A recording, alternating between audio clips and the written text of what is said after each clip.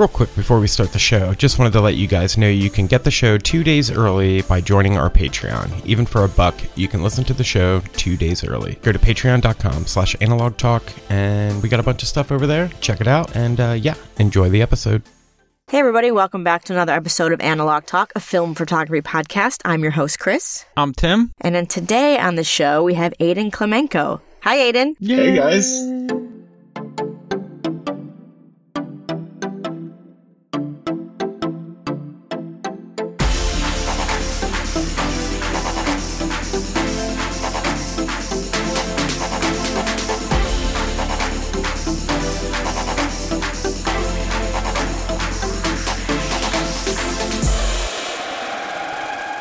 I'm so excited to chat with you. We've been playing like guest phone tag forever because you're such a busy man doing awesome stuff. But before we get into all that stuff, do you mind introducing yourself to our listeners and giving them a background on who you are and how you get into photography? Sure, yeah. I'm Aidan Klimenko. I am just recently 33 years old. Ooh, happy birthday. Happy birthday. Thank you. Also, just recently living in LA, which for me is kind of a cool thing. I was living on the road for a long time.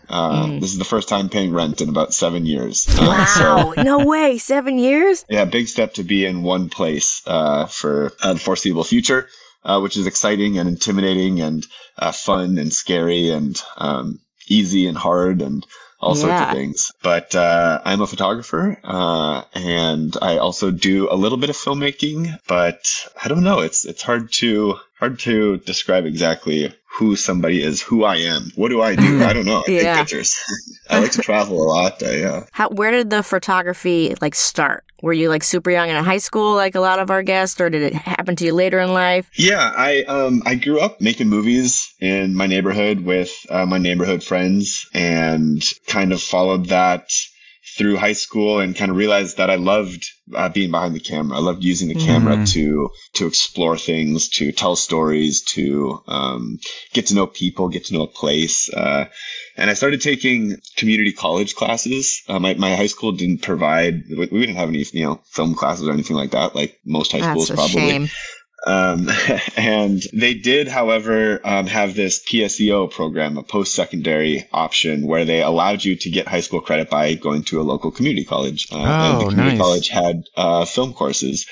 So I started going to I'd take the city bus. I felt like a cool kid, I got to leave my high school and get on the city bus and go downtown and go to college with all the college kids. And I don't know, I'm like 16, 17 years old.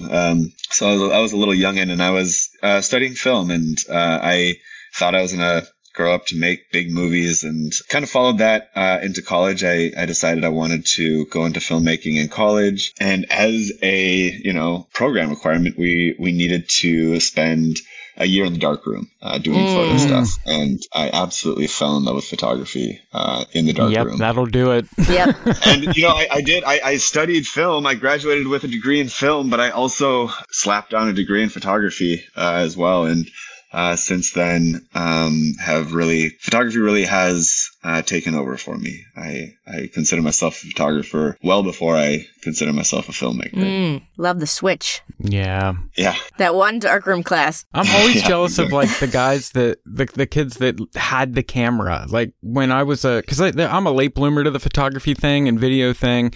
And I mean, I took photography in school, but as I said a million times on the show, never paid attention, was more concerned of the girls in the class, yada, yada.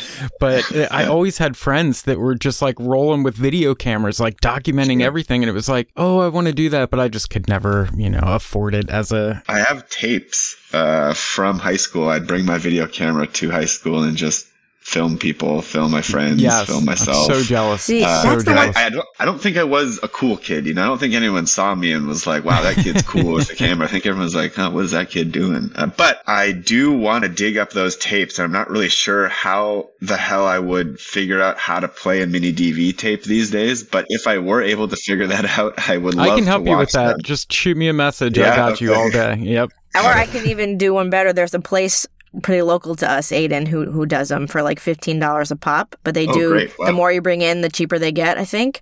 And I just recently found my whole stash from high school, but I never brought them into high school. I was always after school that I was recording. I'm so curious to look back and see what types of things were catching my eye. You know, what was I focused on? Was it girls? Was it my friends? Was it, who knows? I can't remember. Man, I can do you one better. I mean, if you got the time to do it and don't feel like spending a fortune, you can get like a conversion kit on Amazon to just do it right on your computer. There you go.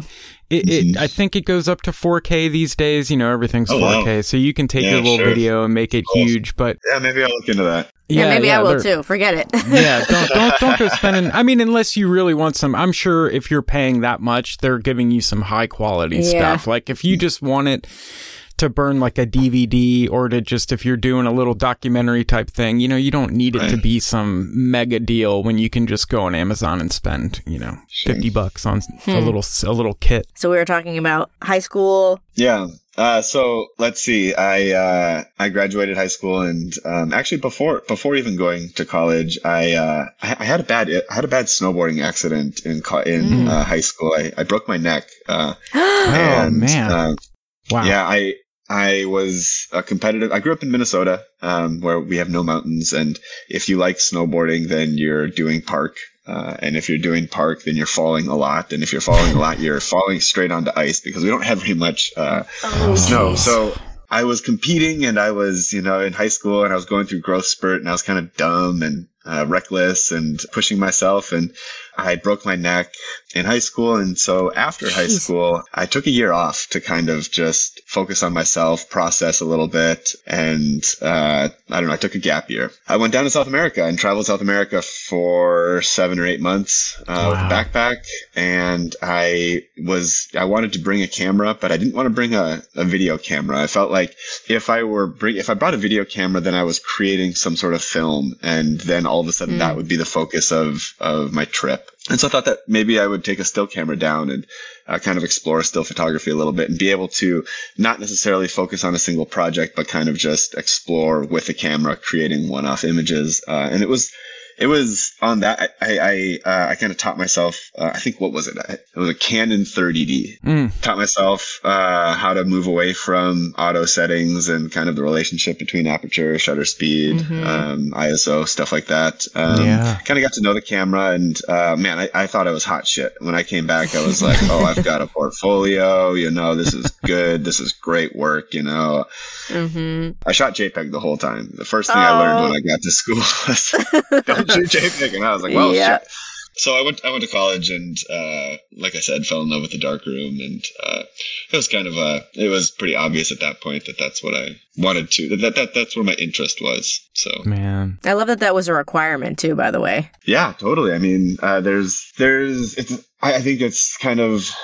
You got to understand how cameras work. You got to understand how to tell a story with a few images before you can, tell a story with a ton of images. And so I think that both on the technical side of things and on the narrative side of things, starting with photography is, I don't know, it's I think an important piece of figuring all that out. And I think that they also recognize that by forcing people to take pictures, maybe they'll get some more photographers and, steer them over that way.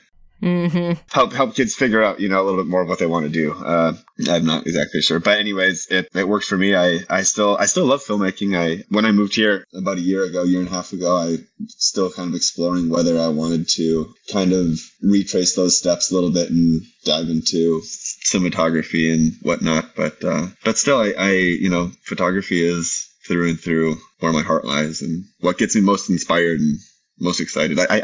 I like working with teams. I think that's the thing about cinema that really draws me in. I love working with people. I love working on projects. I love learning from people. I recognize that I am so bad at so many things. And there are people who are so much better.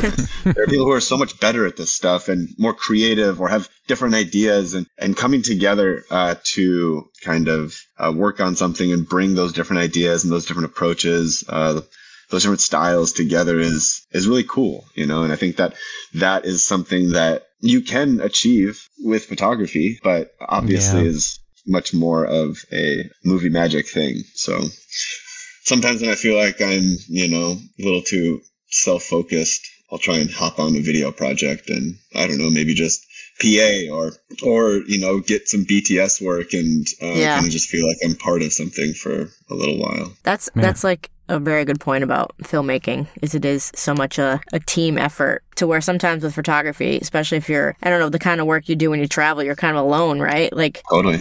Yeah. It gets like kind of, I would imagine, kind of lonely, but then coming together to work on something like that, it's a completely different emotional state almost. Yeah, I feel like that's why I've always been so drawn to like Avedon or Leibovitz and stuff, because you see their work and they have like a full crazy concept thing. It looks like a movie set when you watch, old school behind the scenes of their stuff. Yeah, I never really thought of it that way before. Man.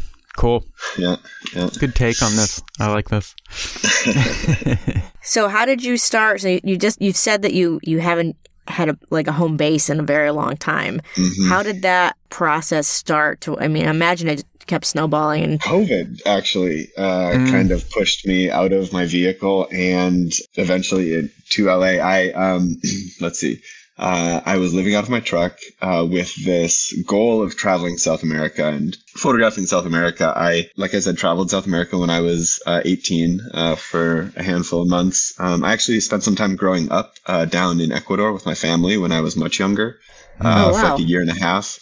So I learned Spanish and kind of fell in love with Ecuador, made friends, and we kept going back every year. So I was able to not only make those friends, but maintain those relationships and maintain my relationship with Spanish, with traveling, and get to know Ecuador and surrounding countries. So I have been trying to get a vehicle down to South America and travel South America in a vehicle that I can carry a ton of film, a ton of processing chemicals, have my own space to formulate ideas, work through stuff, and be down there long enough that I can see my own work and see my progress in the projects that I'm working on. I think that having traveled down there in the past for periods of time with backpacks full of undeveloped rolls, and not really having any idea what I have is tough. It's hard to work on a project without seeing that work, especially over a long period of time. And so my idea was, if I have a vehicle, then I can process my film. I can see my work. I can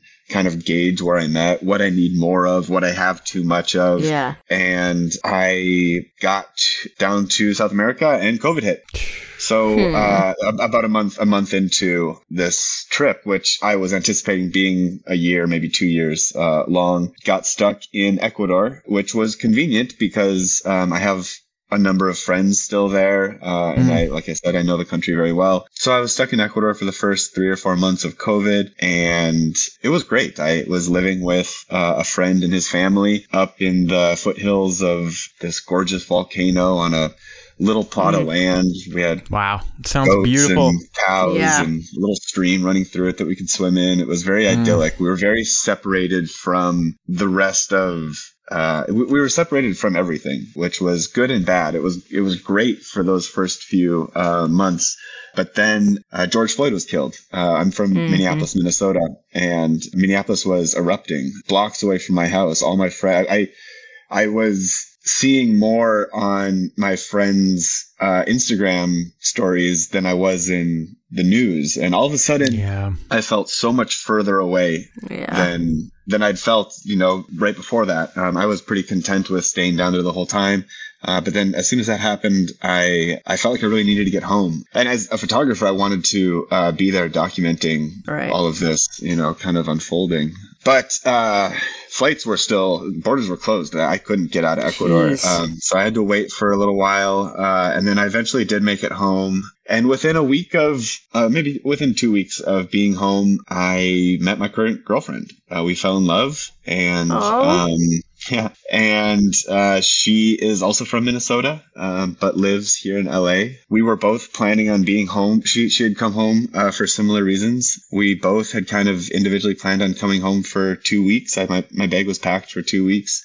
We met each other and ended up staying in Minnesota together for 5 or 6 months, kind of just enjoying each other, enjoying kind of that fledgling love, which was really cool. And also Minnesota, despite the social unrest, was a very pretty place to be during the pandemic. And in the summertime, Minnesota really opens up. People have spent all winter cooped up inside. And then as soon as spring and summer hit, everybody's outside, and there's a lot to do outside. We have lakes and bike trails, and it was just a really nice place. So we spent all summer in Minnesota and moved down here to LA. And now my life is completely different. It's crazy how life can just flip on a dime like that. Huh? I have all these plans. It's like, and then what's the point almost sometimes, Totally. Absolutely. But I left my truck in South America because borders were closed. And I couldn't get it out. That. Yeah. So my truck was kind of this little time capsule, right? I was living in it, ready to travel the world, and left it there, and it was there for 2 years. Borders just opened up with Peru and Colombia about a month ago, and so I went down and drove it out of Ecuador and into Peru, where it is now sitting, waiting for Jenny and myself to come down and kind of finish up this trip later this year. Yay. Will be a lot of fun. Yeah. Oh, I'm so thrilled to be going back with somebody, I love traveling by myself, and honestly, I think I produce better work when I'm by myself. I'm more productive. I don't feel so bad stopping the car, jumping out, and spending some time wherever. But being able to share those experiences with somebody is there's just nothing better than that. I think that when you are in a foreign country and you are kind of constantly exposed to, all sorts of things, a lot of really great things, mostly great things, but also it's hard, right? You're somewhere that's not your own, and you're always a foreigner, and that's tiring. And having somebody there to kind of support you in that, and someone who you can support in that, it's all of a sudden it becomes this team effort. And I think it really brings people, it can definitely tear people apart. I'm sure. But I think that despite it being hard, it really is an opportunity to bring people together too, which I'm really looking forward to. So yeah, you're going to have a blast. That's going to be fun. Yeah. I remember seeing the journey of you in your van, developing, scanning, like all right there. Yeah. And I was like, man, he's living the life. This is that's the best. And he's like, in this beautiful country. And I remember you had that little stray cat for a while. I was like obsessed with the story of the little stray cat. I had a number of stray cats. That was the first one. But just this last time, so I've had 3 now. 3 cats just kind of wander into my truck and hang out with me and stay for cute. However long. That one stayed the longest because I was there for 3 or 4 months. Yeah. But I don't know. Maybe it's all the tuna fish I eat. Man, I would be bringing them all home. I'm I such know, a you sucker. this cat guy right here. Forget it. Come on, guys. Be making stowaways in a suitcase somehow. Yeah. Yeah, it's cool. It's a process that's taken me some time to figure out the right chemistry that I can store dry and then mix down there. It's not going to expire. Finding the right scanning system that's going to pack away small. I mean, when you're living out of a truck, space is it's a consideration. Every little bit counts, and so anything that you have you got to make sure that it is exactly what you need. But I feel like I've got a pretty good handle on things now. I'm able to produce negatives that I'm happy with. I'm able to scan. The hardest part is as soon as I'm done developing and I'm hang drying these negatives, they get dirty. There's dust in the air. They're definitely not the cleanest of negatives. Although I do think that's kind of part of the process. And I think that to me, analog photography is so cool because it is a process, right? You are you have a relationship with the image, not just when you take it, but through its entire fruition, right? You are manipulating that negative as you develop it. Whatever you screw up, whatever happy accidents you find, that is part of the story of that negative, and that image ultimately.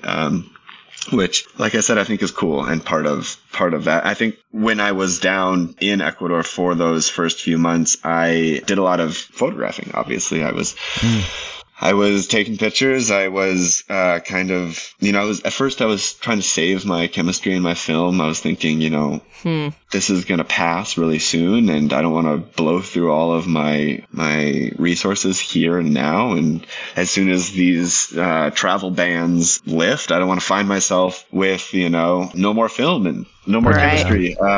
So I shot black and white because I have, a few 100-foot rolls and a bulk loader and a ton of black and white chemistry. So I just shot a ton of black and white. My friend and Diego and Susie, and they're 3 very, very young kids. They were 2, 3, and 5 at the time. Wow. I was kind of, like an uncle, I guess. They quickly adopted me as one of their own, and I photographed the kind of weird transition from living in a city to all of a sudden being in this open space, having extremely busy parents to all of a sudden having parents who are around all the time, dealing with the fear of the pandemic, but the joy of having time with family, kind of all of these intersecting themes. I think more than anything was photographing as a way, it was therapeutic, right? It gave me something to do. I would photograph a few rolls each day, and then all of a sudden I'd have a few rolls that I could process. And then all of a sudden I'd have a few rolls that I could scan, and then I had a few rolls that I could edit, and all that gave me something to focus on. And when I came back to the United States, I realized that I, without really meaning to, had kind of a cool little body of work, a cool little story. So those negatives were not the cleanest of negatives, like I said. But they were part of that story to me. They were part of those little imperfections, scratches, maybe I'll have taped them up to hang, and then the cat will come in and bat at him, and scratch the shit out of him.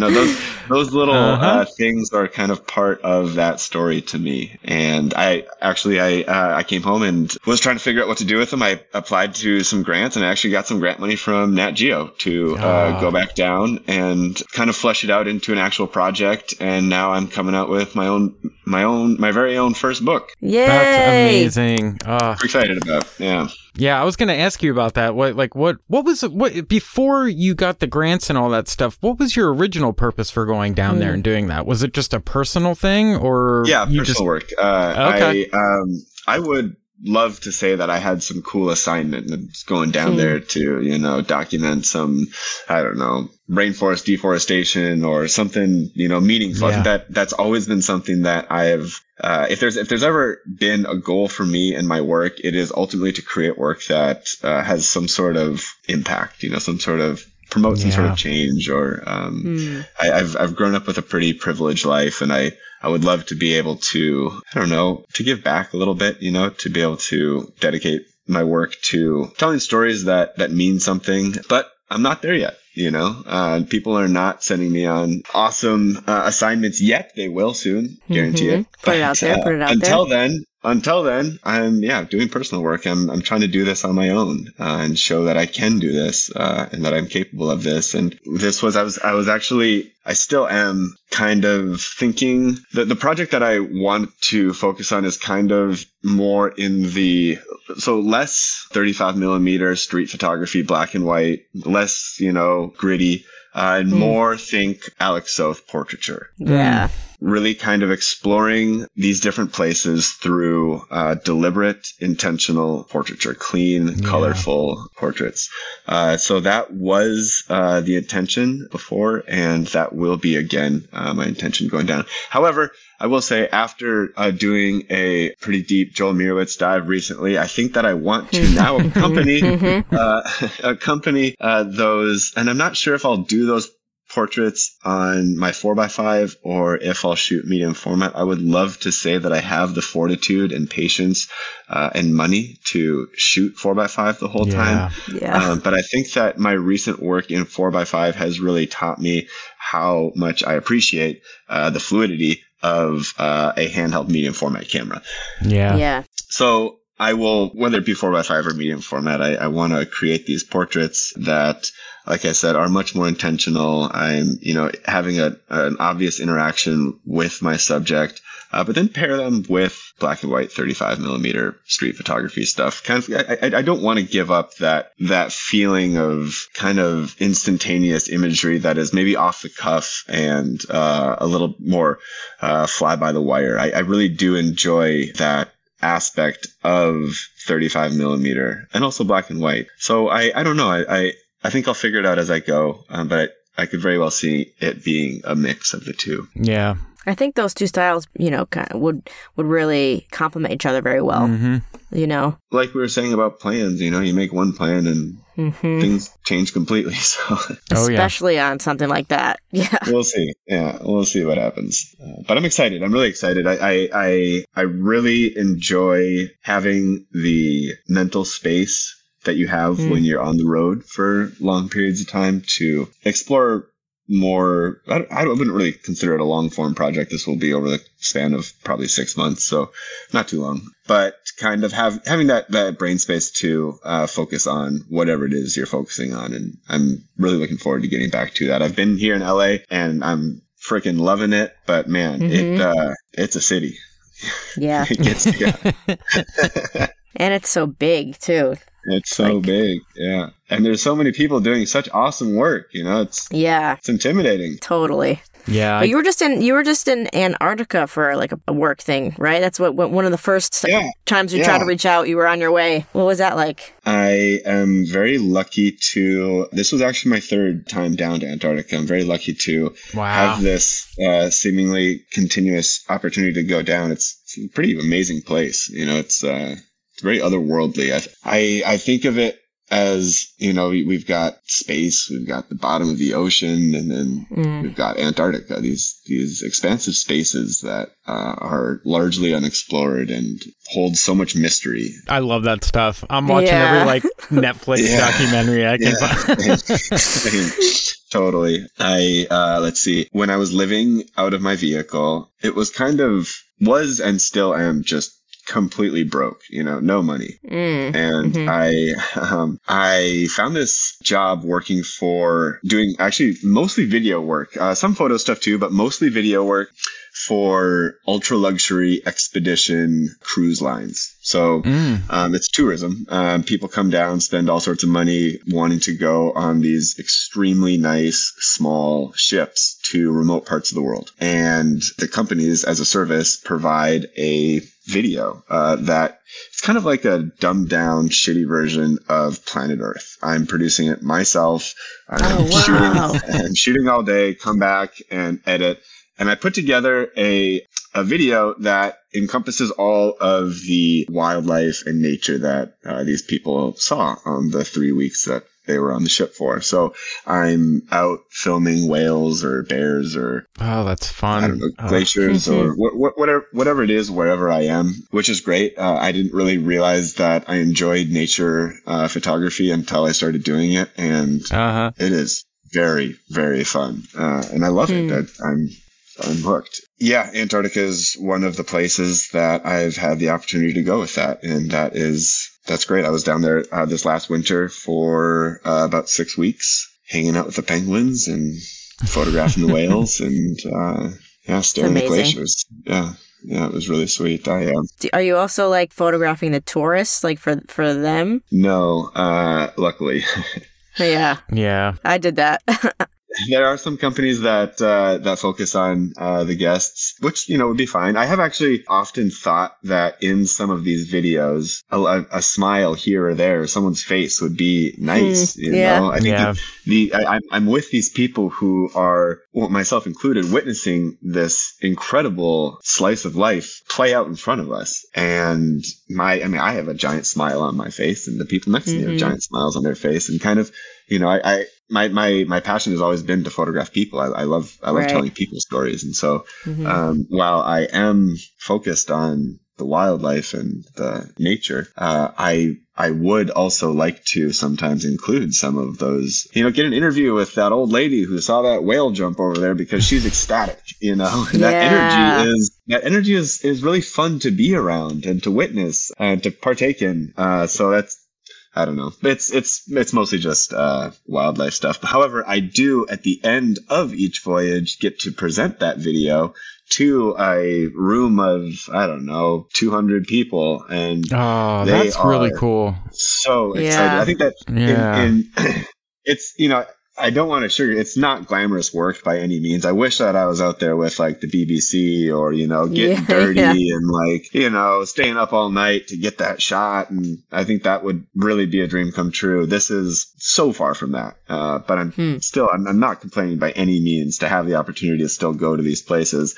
I will say, though, one of the cool parts about it is showing the work. I think that these days, 99% of the feedback or interaction we have with our audience, people looking at our work or taking our work in, is online. It's in comments, whether it be YouTube comments or Instagram comments, or maybe you get a DM from somebody who is really excited, great. But I don't know, being in an auditorium of people so in Antarctica, there are 3-week voyages every 3 weeks, and seeing these people, sometimes they get tears in their eyes. Sometimes you get a standing ovation. It's very rarely my work that is, justifying this reaction. It's much more of the landscape I'm, capturing, but still being able to kind of see people respond to your work like that is such a cool feeling. Totally. Man, what a great learning experience too. I just feel like that you can get so much from that. Just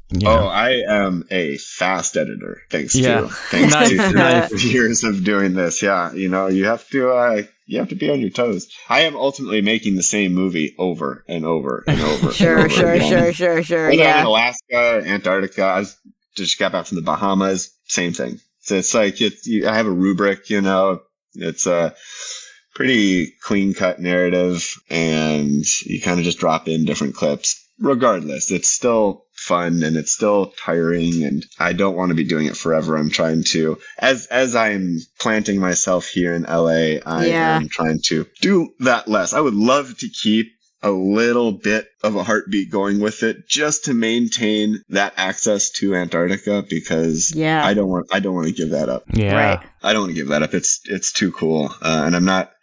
I would love to get down there at some point with a larger production, but until then, I'm happy to do that. However, one thing that I'm realizing is I can't be successful here in LA if I'm not here in LA. Yeah. Mm-hmm. So that's the goal now. Where do you see your work going in that aspect? Do you see what do you want to be on commercial sets? Do you want to be doing more video? That is the $1 million question, isn't it? Yeah, it is. I know. I ask myself the same question all the time. I want to be very clear that I have no answers. I am far from a successful photographer. I am so broke right now. It's crazy. But I think that my successes are not represented by dollar signs by any means, or even by having had my work featured in amazing galleries or museums or anything like that. Nothing. It's I think that if I've been successful in anything, it's I've somehow been able to get to cool places with my work. My work has led me to Antarctica, to South America, all over the world, and that's been a really sweet thing. Yeah, that's a big win. I would kill for that. Yeah. Yeah. I am trying to figure out now how to transition from. I mean, when you live in a truck, you can be broke. That's okay. Yeah. You're single. You're in a truck. Cook up some rice. Don't worry about it. Yeah. Now things are different, and I'm in this weird transition period where I'm trying to figure out how to translate the work that I've been creating into something that is somehow going to provide for myself and for, my family eventually. I need to figure out how to market myself, and I think that the first step in figuring out how to market yourself is, unfortunately, focusing. I would love to continue shooting street stuff in South America, and then wildlife stuff in Antarctica, and then fashion stuff here in studios in LA, and kind of be a jack of all trades. That would be a dream come true. But I think that a lot of the times people who do that later in their career after they have found success in something. It's hard to focus, it's hard to figure out exactly what I want to do. And I think that right now I work in the Nike photo studios here in Los Angeles, and I have about a 45-minute commute in the morning and then a 45-minute commute in the afternoon. And I've been taking that time to listen to podcasts like this of photographers who I admire, whose works I am either familiar with or not familiar with, and kind of been doing each week I'll pick a photographer and listen to anything and everything that I can about them, talking about their work or their history, their path, and then buying a book and kind of studying that photographer each week and kind of hoping to find some inspiration, find my way right now. And I'm not really sure, to circle back finally to your question, I'm not really sure where I see myself. I think that's kind of scary and kind of fun too. I think that I got into photography because it has been a tool that has allowed me to interact with the world in many different ways, whether it be, I don't know, learning about seals in Antarctica or whatever, I can use this tool to continue to learn. And whatever I end up doing, I want to make sure that I don't lose that curiosity, that I'm not all of a sudden finding myself 20 years down the road stuck in a studio and not having any fun. I want to make sure that whatever it is I end up doing, I still am enjoying it enough to want to be creating artwork first and foremost.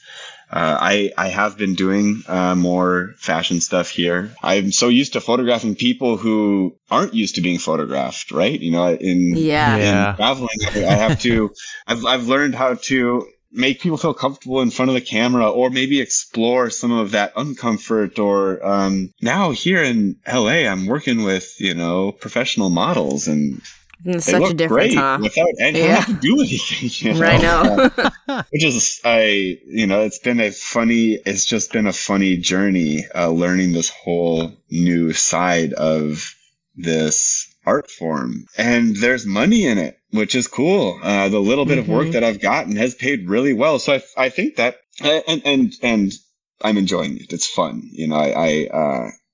First and foremost, it's got to be fun. It's got to be something you like. So I would love to, down the road, be a successful fashion photographer who is shooting campaigns that are still reminiscent of my travel work, whether it be street style or whether it be more kind of slow and deliberate. I'm not sure, but it would be really cool to be able to translate that and work kind of to bring those two worlds together and do fashion shoots that pay all sorts of awesome money and use that money to then go and create work that means something a little bit more, that has a little bit more impact than just fashion photography. I think that the work, I would love to spend all my time doing humanitarian work, but there's not a ton of money in that, So fund that with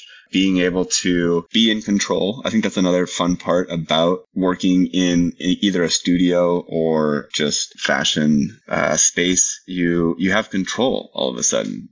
You have control of where you're shooting. You have control of lights. You have control of so much, and that's a new thing for me, right? When you're traveling or when you're on the road, you're observing. More than anything, you might have control of what you include in the frame and what you leave out of the frame, but ultimately you are observing life unfold and you are choosing how to capture that. But here now I find myself in much more of almost like a directorial role. I'm directing models, I'm directing lights, and I'm shaping the image in ways that I never have. And so that's fun. I'm really enjoying that, and I want to keep doing that. But I want to also still be able to leave that and go observe. And create work that is somehow important. It's the what's it they say, like, your work will fund like your personal work, Like, as long as you can sustain, sometimes we take the jobs we don't want to do so we can do the jobs we really want to do, Totally. Yeah. I was just thinking, it's coming up on 20 years since I went to photography school. Nice. And I was just thinking about the phases of my life, and like Yeah. the one constant thing has been photography, and the way it's changed. You know, like I was doing like I started with musicians, and then which I still want to go back to like I really, when I envision my work, that's kind of where I see it. Mm-hmm. But then, you know, I transitioned to shooting weddings, and then now I'm in LA, and I've transitioned to like doing like on set photography, which has Sure. recently come back into my life when I had kind of like closed the chapter on it. Yeah. But just kind of thinking about how the main constant thing has been photography for me. And Yeah. I get like, I don't know, like emotional about it. It's like the one thing I know is never going to leave me. Yeah. It sounds terrible that I say it like that, but I mean, I hope it doesn't. I've had some, like, you know, we all go through like the ruts and everything like that. Totally. Yeah. And just like when you're talking about your work and where you see it and where you want it to go, it's like, for me, it's like, it's always changing, you know? Yeah. Man, well, Yeah. social media doesn't make it easy when you see everyone's success. We didn't used That to is see it so like that true. many years ago. We didn't, you know, we read about photographers or saw, Yeah. you know, a special on PBS or something about some sort of thing. Now, every day we see somebody making their dreams come true. And Yeah. that's like why I just totally abandoned social media, which is, I mean, could be stupid. Because I'm close to you it. gain, I'm close to it. it opens so many doors and it gives you so many opportunities when you're there. Yeah. But it also makes you. It comes at a cost. It also made me very miserable, so I Yeah. had to let go, which sucks because like I miss it, you know. I love that, like Jason Lee, because I'm like, subscribed to his newsletter. Like I'm sure a lot of us are, where he'll be like, I'm taking a break. Like, don't look for me on Instagram. Yeah. And then he'll be like, I'm back. I've created all this work in the meantime. Like, I'm like, that's a really smart way to do it. Yeah. And I kind of love that, like, you know, to be able to step away and come back with the intent of creating work. Like, I'm always Totally. like on the edge of being like, all right, I'm gonna. I mean, I've taken little breaks, but like, I mean, I'll be open. I was, you know, I had a pretty rough first trimester, and I took a pregnancy, so I took some time away just to, you know, not feel good. Yeah. And I wish I had, I wish I was able to like take time away and, Sure. and go do that. Like, you know, create work. The artistic process is, you know, you can't force it, right? It ebbs No. and flows. Sometimes it's a trickle, and sometimes it's a Yeah. you know, a flowing river. And I think that's okay, and you have to be okay with it. I think the hard thing about social media is it really has trained us to be producing work, you know, and popping out work every day. Yeah. And that is maybe great for some types of artists, but I think for most of us, that's just not how it works. You know, that's not sustainable. And, you know, some of our artwork just doesn't, you know, it requires so much more than that, you know, and I'm trying to retrain myself. I graduated school and hit the road, and me and some friends drove down to South America over the course of a year back in 2014. And that was kind of when I first got into Instagram. And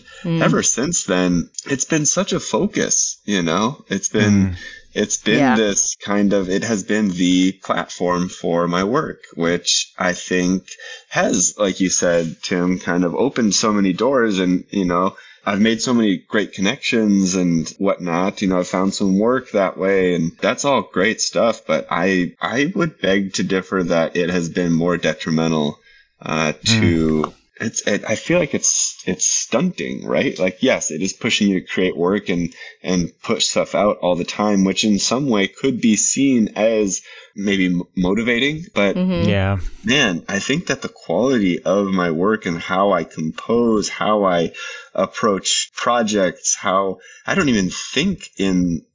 When I finished school, you know, I was thinking about series is like how to piece images together to tell a narrative over, you know, the course of a book or whatever. And now I probably, like so many people, catch myself photographing for Instagram, and that is far from what I want to be doing, you know. Especially with film photography, it's like it's the process should be slowing us down, and we're like, I've got to get it developed and scanned and up as fast as possible. Totally. And it's like, that's not even the point. Right. you know? Yeah, I toy with the idea of getting off of it altogether as well. I think that I would be a better artist for it, but I'm also so invested in it, you know? It's hard. Yeah. It's a hard thing. And I love getting feedback, you know? And I know. I'm still trying to figure out where I'd be getting that feedback otherwise. And right. Yeah, I don't know. I'm still on Instagram, so I haven't figured it out. I'm Aidan on Instagram. Yeah, real. Man. Yeah. It was really hard for me to break it. And when I did, I mean, I didn't go on for like 6 months. I know. Like, didn't even touch it. And like now, it's pretty cool because I have this podcast. So I get to go on, I get to avoid my account and go on the podcast account. And like, it's so random. The photos that I get to see, it's not like everything, you know how the algorithm is, that it builds up everything that you find interesting. Our Instagram is not built like that. So nope. I get to see things that are different, and it's nice, and there's no competition, and it's just, someday I'll go back. I mean, maybe I won't, because the word on the street, Instagram's, dead for photography. So it's terrible with all the reels. Don't even get me started. I have all this video footage of all of these animals, penguins and whales and stuff like that. And I haven't really known what to do with it, and so I'm kind of playing around with the idea of focusing less on putting my images up on there. I also kind of think that you degrade your work by only sharing it on Instagram. When you share all of your best pictures or your favorite pictures, your most meaningful pictures on Instagram, you get a reaction, and then it's done. Yep. Poof. People move on. And I think that I would much rather keep those for print sales or for books or for, book, if people want to see that my best work, then they have to go to my website, or they have to buy my book, or they have to get the zine, or whatever it is. And then there will be new stuff in that book that people haven't seen. I don't want to sell a book of images that people have already seen, but kind of saving those for cooler, fun projects, and interacting with the community that I've built and been a part of for years now through these videos that I'm doing nothing with otherwise. Yeah, that's a great idea, though. I love that. Plus, I love when you're like, oh, you have all this stuff you never thought you'd do anything with. Like, oh, I'll make a little clip here, and yeah, exactly. Yeah, that's kind of fun. We'll be right back with a listener question for Aidan right after this message from our sponsor. When you need mealtime inspiration, it's worth shopping Kroger, where you'll find over 30,000 mouth-watering choices that excite your inner foodie. And no matter what tasty choice you make, you'll enjoy our everyday low prices, plus extra ways to save, like digital coupons worth over $600 each week. You can also save up to $1 off per gallon at the pump with fuel points. More savings and more inspiring flavors make shopping Kroger worth it every time. Kroger, fresh for everyone. Fuel restrictions apply. When you need mealtime inspiration, it's worth shopping Kroger, where you'll find over 30,000 mouth-watering choices that excite your inner foodie. And no matter what tasty choice you make, you'll enjoy our everyday low prices, plus extra ways to save, like digital coupons worth over $600 each week. You can also save up to $1 off per gallon at the pump with fuel points. More savings and more inspiring flavors make shopping Kroger worth it every time. Kroger, fresh for everyone. Fuel restrictions apply. Just wanted to pop in quick and let you guys know about our Patreon-only Develop and Hang nights. We've done a bunch of these already. They're a ton of fun. We develop some film, we laugh, we talk shop. It's just an all-around good time. If that sounds like something you're interested in, head over to patreon.com/analogtalk. Patreon is the best way to support the show. Thanks. All right, guys, this is a part of the show where we break off and take a question from one of our listeners. And this week's question comes from Drews.Darkroom. And they wanted to know, what is your go-to kit for traveling overseas with film cameras? Good question. Yeah, that's a great question. That's a great question. For a long time, it was my trusty Leica M6. I have loved buying and selling cameras for a long time. And oh, yeah. The M6 I got back in, I think, 2012, right out of college, and it is a camera that I've had longest. I don't think I'll ever sell it. You probably paid not that much for it either. I paid under $1,000 for it with 50 millimeter Summilux. Wow. Yeah, I know. Damn. So the good old days. Yeah, the good old days. That was my go-to for a very long time. But I, in the past few years, have been shooting a ton of medium format. In one of my earlier travels down to South America, I had a 5D Mark II with all sorts of cool lenses, and everything got stolen. It was about 3 months into a 6-month trip. This is a different one, a different trip. I think I was 23. I was junior in college, and I'd taken a semester off to focus on some personal work down there, and all my digital stuff, my whole kit got stolen. My little hard drives that I was traveling with got stolen. All my images were gone. I was devastated at the time, but looking back, I'm sure that wasn't anything great on there anyway. Regardless, I was pretty bummed, and I sent an email. I had 2 friends coming down to visit for the last 3 months, and so I sent an email to all of the students and faculty in my photo and film programs in Montana. I went to Montana State in Bozeman, and I said, "Hey guys, I'm down here in South America, and all my shit got stolen. Does anybody have anything they could sell me?" And my teacher was like, "You can borrow my Mamiya 7 II." Oh. And I was like, "Oh, film. Okay. Maybe I'll shoot film instead." You know, it's hard to switch systems when you are invested into a system, but when everything is stolen, you kind of start. There you go. You know? Yep. So I got a little bit of insurance money back, and with that insurance money, I bought 200 rolls of film. And he sent me down the Mamiya 7 with the 80 millimeter, and I bought the 43 millimeter, which to this day is one of my favorite lenses, and the 150. And I shot for 3 months the Mamiya 7, and I absolutely fell in love with it. I was convinced that when I got home, he would just be like, "You know what? Keep it." Unfortunately, he didn't. I had to give it back. And it took me until just a few years ago to pick up one for myself. Luckily, I did so before the price hike. I think I got it for $1,600. Oh, wow. Woo. Yep. And so that is now my go-to medium format camera.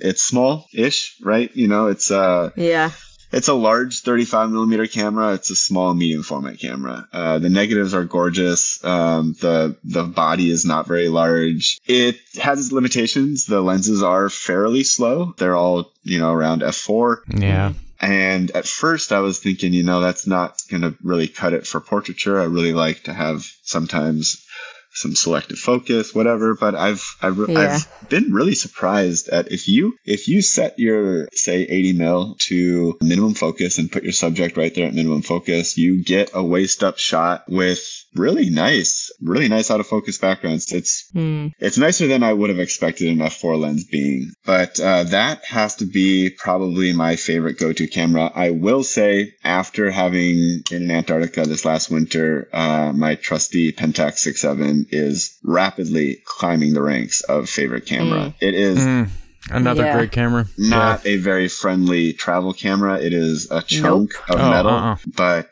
the images that you get off of it are so nice. When I go down to South America later this year for this trip, I will bring my Mamiya 7 as well as my Pentax. The advantage of having a truck, obviously, is I can carry a bunch of shit with me. But the big boys. For light travel, Mamiya 7, if I can afford to roll a Pelican case down, then Pentax 6.7. Long-winded answer. Great answer, though.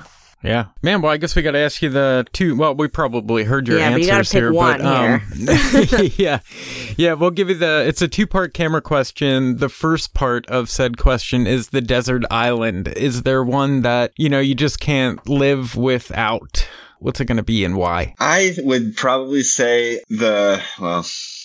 I don't really know. There's not an easy answer. Nope. I would say the M6, just because it's been the camera for me. It's been the camera that has lasted the longest for me, that I haven't sold or traded or broken. It's the camera that I've dropped the most. It's the camera that I don't know. It's been with me for almost my whole photographic career. And Yeah, I would say that it's probably that. I love medium format negatives. I love large format negatives, but man, there's something about the small form factor and versatility of, and you know, film's expensive these days. And if you're on a desert island, you don't have unlimited supplies of it. You know, you get more exposures each roll with 35 millimeters. So yeah. I was almost scammed for these like Offer Up and Etsy. They have insane deals, and I'm like, is this real? I text like my friend like Raphael. I'm like, this is real. And he's like, no, like, don't do it. No, like, don't fall for that. When you sent me that, sent me that Hasselblad, and I was like, there's no way. There is no way. I'm just like searching for that deal where not anymore, girl. Like, not I don't anymore. know what I have. This is my uncle's old thing. I'm just gonna get rid of it. Ugh. Yeah, but good answer. I was like, you better stay the M6. The Mamiya 7, the Mamiya 7 is close behind. You know, it is such a fun camera. It's I don't know. The negatives are absolutely gorgeous. I for a little while tried to shoot 645 after shooting what I think the first camera I got after that trip when I have to give the camera back was a Contax 645, and beautiful camera. But I felt like the negatives were closer to 35 millimeter than they were to 6.7. Yeah. I felt like big 35. That's why I don't shoot 645. Yeah.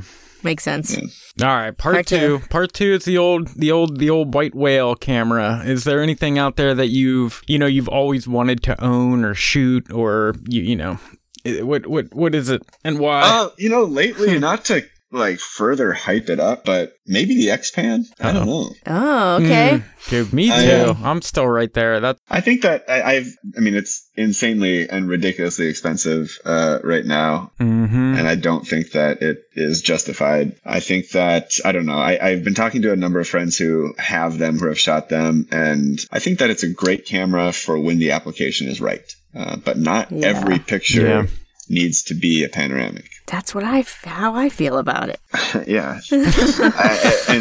My friends who have owned them have ultimately sold them because it's not, it's a great camera if you can have it in a kit of other cameras. But if it's the only camera you have walking around with, then not, like I said, not every photo is going to be necessarily the right application for panorama. So I would say probably that. I don't know. I'm curious about all sorts of cameras. There's so much out there that I would love to play with. I don't know. Yeah, probably X-Pan. Me too. X-Pan's a good answer. That's a great answer. Yeah. Like it. Aidan, this has been, like I said, so glad we finally got our schedules to line up and we got this in the books, because your work is absolutely stunning. If you guys go check out, find Aidan on Instagram still. Go check out his work and his website. Go to his website too. Thanks. Working on a new website right now. Right now, it's and will always just be my name, Aidan Klimenko. So AidanKlimenko.com for that, and then Instagram for now, Aidan.Klimenko. For now. For now. Get it while you can. Awesome. Get it while you can. Love it. Timothy, where are you? Guys, I'm on Instagram and Twitter. They're both at Timothy Makeups. I have some older YouTube stuff, YouTube videos, some fun stuff. I was going back and watching my old stuff. You got to come back. I need to start. Yeah, I got to start doing it again. But easiest way to find that is just go to the search bar, type in Timothy Makeups. You'll find a bunch of my stuff there. Chris, where are you? So I am Chris B. Photo on Twitter, Instagram, and YouTube. We're Analog Talk Pod on Twitter and Analog Talk Podcast on Instagram. We also have a Facebook page and a group you can like. That is it for us. Aidan, thank you. Thank you. I really appreciate you guys having me on. This has been awesome. Flattered. Thank you so much. Absolutely. Definitely. All right, guys. We'll see you in the next one. Bye.